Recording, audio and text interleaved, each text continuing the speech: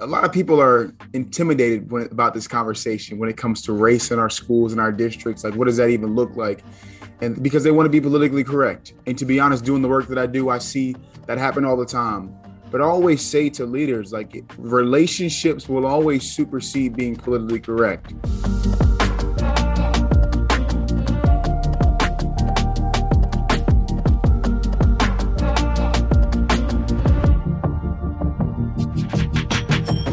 Hi, everybody, and welcome back to Leading Through Unprecedented Times. And I have to tell you, I am so excited for this episode. I have no doubt it's going to blow you away with my good friend, Chris Singleton. Chris, welcome to the show. How you doing, my friend? I'm doing well, man. Thank you so much for having me on. So you are a former ball player. You get to work with schools around the country and some of those pieces that we will dive into. But Chris, your story is a story that every time I hear you share it, anytime I read anything about it, it stops me in our tracks. You know, those listening today, whether it's on Spotify or iTunes or on YouTube, are pretty much school and district leaders around the country that have been facing adversity. Here we are a year into the pandemic, school closures. Do they open? Do they not? They're facing these challenging situations. Yet when I hear somebody like you, who going back these number of years and the story that I'm going to ask you to share a bit about in facing adversity, it's people like you that can help people like principals, like superintendents, continue to go that extra mile, continue to run through the walls of adversity for their students. So can I ask you to talk a little bit about your personal story and what it's like to truly face adversity in life?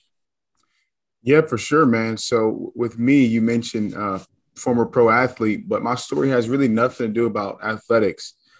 So I call it the unthinkable, right? I was 18 years young when the worst of the worst happened to me. A man that wanted to start a race war in this country actually walked into my church on June 17, 2015, and he took 9 lives. And one of those lives was my mom, Sharonda Ann Coleman Singleton. And so that was literally the worst of the worst. When we talk about adversity, we talk about things you never think would happen to you until it does. That was that night. And coming from that, you know, that's where my mission has been sparked, to just love people and teach that, regardless of where somebody's from or what they look like, just spread love and unity. And that's what I've been doing over the last 5 years after my mom was taken away. Yeah, Chris. So your message on love is stronger than hate is so powerful, whether you're in corporate of America or where you're teaching in a school or leading a district, no matter what your role might be. Talk to us about that message, what it means to you. And when you get to share with school leaders, you get to share a lot with students, what that message on love is stronger than hate looks like. Yeah, for me, I think, man, if there just would have been one teacher or one best friend of a student that was my mother's killer to say, hey, it doesn't matter. Chris may look different than you on the outside. Chris didn't choose that, right? Nobody chooses their first language. Nobody chooses where they're born or who they're born to. And so when I go to these different organizations, these different schools, I just share that message. And I want teachers to really understand so many people have unfortunately been taught the wrong thing. They aren't taught to love one another like you and I are probably teaching our kids or the way we've been taught. And so I really think teachers have they're the frontline workers when it comes to, you know, promoting unity and teaching love instead of hate. So I tip my hat to them because I know they're going through it right now, especially. But man, when I think about what it looks like to come together, I think teachers have a vital role in that. Yeah, they absolutely do. And, you know, you do a lot of work around race, and you've mentioned unity. And let's face it, over the past year, it hasn't just been the pandemic that's been in the news. There's been a lot of things around white supremacy and race. And I'm sure those wounds never heal for you. And it continues to bring up, you know, related to part of your story. Talk to us about, you know, what advice do you have for school and district leaders as they try to unify their student body or their staff, especially at a time where there is such turmoil around race and those things? What message do you have? Yeah, I think a lot of people are intimidated about this conversation when it comes to race in our schools and our districts. Like, what does that even look like? And because they want to be politically correct. And to be honest, doing the work that I do, I see that happen all the time. But I always say to leaders, like, relationships will always supersede being politically correct. So we're so nervous of saying the wrong thing. But if the person on the other side knows your character, knows who you are personally, you may say the wrong thing and they won't get offended by it. they'll maybe teach you in that moment, but they won't get offended and cancel you. You know why? Because they have a relationship with you.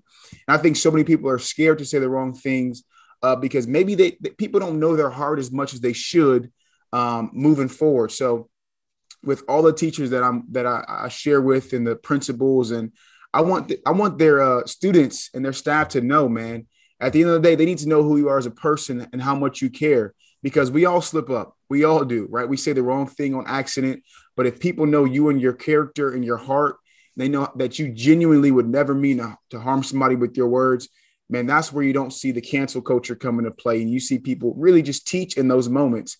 And I love that, because that's how we move forward. We don't move forward by, ridiculing somebody about this or about that. It's all about teaching them in those moments. And I've seen that over the last couple of years in our schools. Yeah, absolutely. Your message on unity is just so powerful. It's so needed. And schools and districts around the country that I get to work with, we get to work with through Future Ready Schools, really are trying to do the right thing here, move it forward, have these conversations. Chris, a good friend of mine, I used to say difficult conversations, and one of my best friends in the world, a guy named Ken Shelton, who's a Black male, said, Tom, let me push you on that. He said, when somebody like you says difficult conversations, it can also be taken as like, we don't have time, or it's too challenging of a conversation for us to tackle. What if you flipped your verbiage to say the word needed conversations around it? And so it's work with people like you that are continuing to really push the envelope of what needs to be heard. Let me ask you from a real practical end as an educator. Let's say I'm a teacher in a classroom as a white male, and I have a very diverse set of students. And maybe it's my first year teaching, and this is kind of a new thing for me. And I'm aware of all the things that have been happening in the news. And I'm aware of, things that have been happening around race and turmoil. And I'm a bit anxious to do the wrong thing, to say the wrong thing, to reach out to a parent. Give me some advice as maybe an early educator on where to even start. You just mentioned the relationship piece, but give me some other practical advice related to where would I start in the classroom to really make sure of my heart and I'm doing the right thing. Yeah. And to be honest, you don't know what you don't know. So when you talk about people that are just becoming educators, I think all the implicit bias training is huge, because you don't know what you don't know. When you think about a kid in a certain way, subconsciously, you may be acting a certain way towards somebody with a last name that sounds like you can't pronounce it. I'll give you an example. Recently, this happened at a school where a teacher kept calling this kid something B. Like they didn't say the kid's name because he just felt weird and couldn't pronounce it. Instead of going to the kid and really sitting down there and asking him, okay, how do I really break this down and say it? Because I want to say it the correct way and not offend you. He just kept calling him by the wrong name. And so I think it's little things like that. As a person of color, I would say, man, at least he's trying. He wants to know how to say my name, and he wants to learn more about me and my culture, or maybe where I'm from, if I'm from a different country. So there's little things about ways people can practically make sure they're united in their classrooms. And I think that's one of them that they all can do. Yeah, absolutely. Now, you do a lot of work around diversity, around inclusion, working with schools, working with students, getting in front of student bodies, working with higher ed as well. Talk to us about some advice you have around diversity inclusion. The Alliance for Excellent Education, our home organization, we're an equity-focused organization and certainly work a lot around these areas with school and district leaders. So let's say you have a room full of superintendents right now and you get to talk about diversity and inclusion. What are some of the pieces you talk about? What's some of the advice you give on where they should either begin or continue the work? Well, number one, I heard this one time and I thought it was funny. I've worked with a couple companies that are I'd say they set the standard. I share with Microsoft, and they set the standard of what that should be, I believe. And they basically ask everybody else. They have different surveys. They say, what does the diversity commitment from our organization look like to you guys? Right? Because there's some people that don't really know, and there's some people that are so passionate to have a voice. And they do that with Microsoft, right? I also have another organization that I share with, and I won't say their name, but they literally said, hey, our diversity numbers aren't there. So we're giving out 0 bonuses until we get those numbers to where they need to be. And people will say to me, Chris, well, I feel like I shouldn't just hire somebody based on the color of their skin or this, that, and the third. And my thought process as a sports-minded person, if I need a center fielder, I'm going to go out and recruit a center fielder. I'm not going to go say, oh, I've got 10 shortstops here. Well, I need a center fielder, so I'm going to go out and get one. So I absolutely love that. And then for me, when we talk about diversity and inclusion, diversity sometimes takes time, like I said, to get the people that you need in place. But in inclusion, that feeling of feeling like you matter, that feeling of feeling like your voice holds weight, whether you're a superintendent or whether you're a first year teacher, I think that's something that every single organization can do. And they do that by allowing everybody to have that voice. Yeah. For me, I always say, if we share our stories, you can't take that away from me. We need to share our stories before our opinions. And so by me telling you, hey, this is my life, this is my story, and this is my opinion behind that life and story, I think that holds weight than me just saying my opinion and you automatically stop listening. Yeah, some brilliant words there. You know, when we talk about diversity and inclusion, one of the things that we also often will look at is the literature kids have opportunities to see. Can they see mirrors of themselves? And so I want to give you a shout because you are a children's author and you're just in the past week or so come out with your newest book entitled Your Life Matters. And what a just, and you've actually said it already in the podcast related to that, but what an incredible message. So talk to school and district leaders, talk to students that might even be listening, really about the premise of your brand new book. Yeah, to be honest, my first book, Different, was more of a broad book for every single student, really just including this new kid from Nigeria. But this book specifically teaches Black history to all kids, but more importantly, the kids that look like myself that are saying, you know what, I've seen everything that happened on TV. I've seen the stuff that we may have seen in the news. Like, does my life matter? And throughout this book, we have different Black heroes like President Barack Obama, like Harriet Tubman, like Jackie Robinson, saying, yes, you matter. Every part of you matters. Your courage matters, right? Your voice matters. We're just reassuring every little kid that, yes, they mean so much to this world. And that's what this second book, Your Life Matter, does. Oh, absolutely love that. One of the other areas that you do work, and as a former baseball player, pro baseball player yourself, teammates have always been a big thing for you. And our school and district leaders know that they cannot go at this alone, especially as they continue to face adversity, especially with all that's on their plates with the pandemic and all the pieces that we've discussed here as well.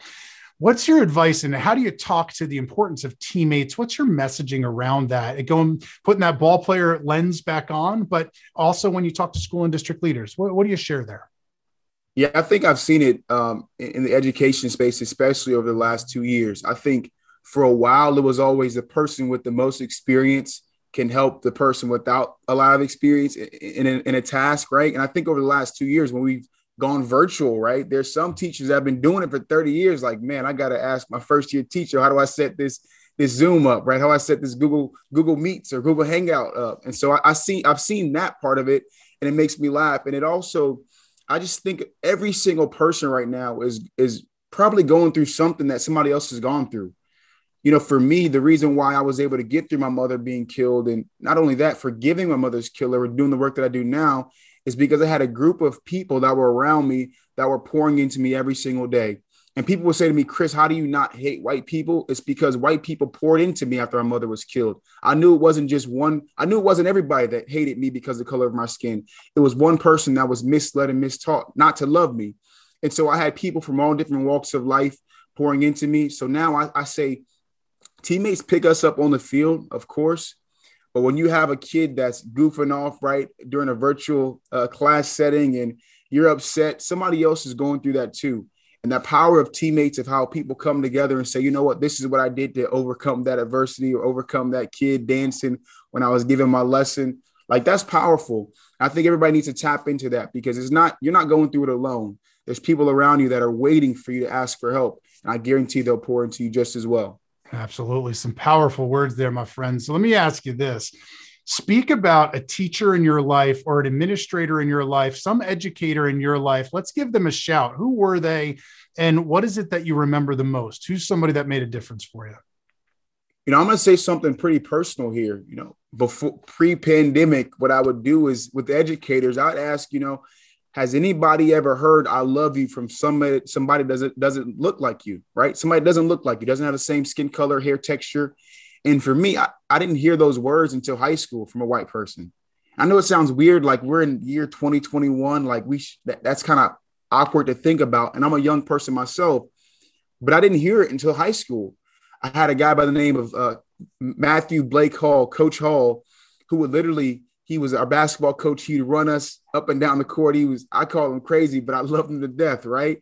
And what he did was he said, you know what? I don't have kids, but you guys are like my kids. And he'd bring us in, we'd hug them, right? And so now I lost both of my parents at a young age, taking care of my brother and sister. But when I had a question, I went to Coach Hall, right? When I was thinking about buying my first house a couple of years ago after I got drafted, you know who I went to? Coach Hall, because he poured into us not only as his athletes or as students, but man, he was really like family to me, and he still is to this day. Wow, some powerful words there, and just the impact that an educator or coach, and maybe it's not in a classroom, maybe it's on a ball field, and they can truly have. Thanks for sharing that. I appreciate it. So I've got one more question for you. I know you're a busy guy traveling left and right here, and I've got one more question for you. We have so many different listeners of this podcast, from superintendents to principals to some teachers as well. We have those that have been leading the way in the pandemic, nationally known. We have those that are just trying to keep their head above water in the midst of such adversity and chaos, and taking those one day at a time. Give a piece of advice that you have for educators to continue to move forward. We're starting to see the light at the end of the tunnel just a little bit. What advice do you have for educators? Yeah, I'd say this, and this is more of a mindset thing for everybody to keep pushing forward. So with me, like I shared, I lost both of my parents pretty early, before I was 20 years old. So I took care of my brother and sister in high school and middle school when I wasn't even 21. And the thing that kind of just allowed me to keep pushing forward was you can't control what happens to you in this life, right? I just kept hearing that, but you can always control your response to it. And so I think as educators, if we understand, yes, some days the Wi-Fi is going to mess up, right? Some days the kid's not going to have their camera on when they're supposed. So many things are going to happen, but I just keep thinking, okay, you can't control that, but you can always control your response to it. And I guarantee if people respond with love, they respond with empathy, they respond just bringing people together, they'll help me in my crazy mission of ending racism. That's Chris Singleton, everybody. Chris, thanks so much for joining us today. Thank you for the opportunity.